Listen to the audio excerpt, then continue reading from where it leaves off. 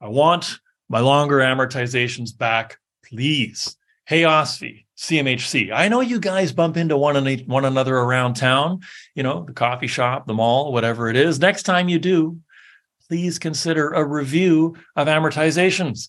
I made the case in 2020 for a 50-year amortization. It was sort of like an alternative stimulus concept, and I'm going to rewrite and update that script for next week.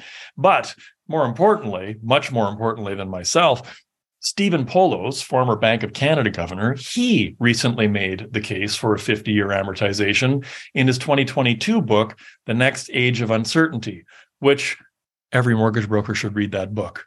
There you go, Mr. Poloz. Hopefully I just sold a couple hundred books for you. The Next Age of Uncertainty, audiobook on Audible, available on Amazon. Grab it today, get through it. It's good stuff.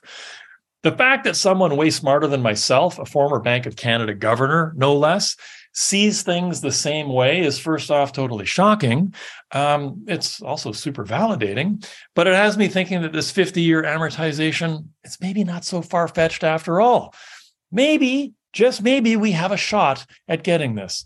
Today, of course, we'd be excited just to see a 30-year or a 35-year amortization. I mean, let's face it.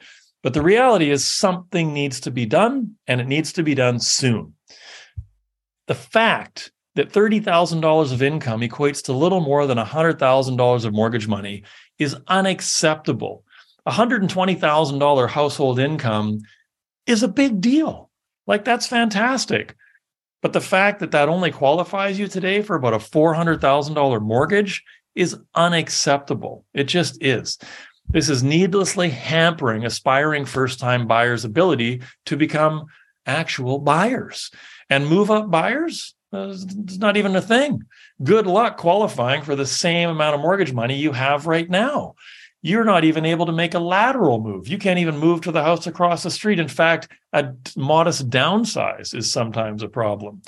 The government, I believe the government has a duty of care to its citizens, not just on the downside of plummeting interest rates, protecting us from ourselves, not allowing us to borrow, below a 5.25% threshold rate. I think that there's a duty of care the government owes to Canadians on the upside, and they need to maintain that equilibrium. So as rates rise past 5.25%, they need to look at history. They need to look at 2007, 2006, 2005, when we had a 40-year amortization. And why don't we have a 40-year amortization anymore? We don't, because when rates move from around 5.5%-ish, that sounds familiar as a rate, doesn't it?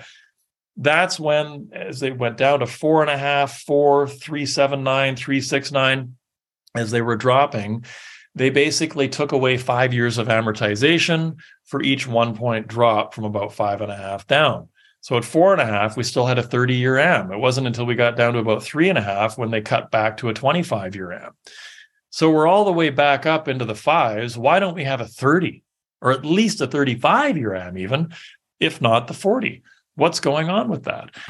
And that leads, as I say, to another policy tweak I've asked for repeatedly, sort of a ceiling on the stress test. Once past 5.25%, do you really need to keep juicing at a full 2 points? I mean, maybe it could be staggered. By the time you're at 6.25%, it's only a 1 point. At 7.25%, it's a half point premium. I mean, arguably, I don't think we need a 2 point premium on top of 5.25%. After all, we have all of recorded Canadian real estate history to point to as I'm making the case for this. There needs to be more action than simply jacking interest rates sky high. There needs to be recognition that that effort to cool inflation shouldn't come at the too high cost of freezing out a generation of buyers and putting them into the permanent winter of being renters, potentially for life. We need to fix this. Thank you.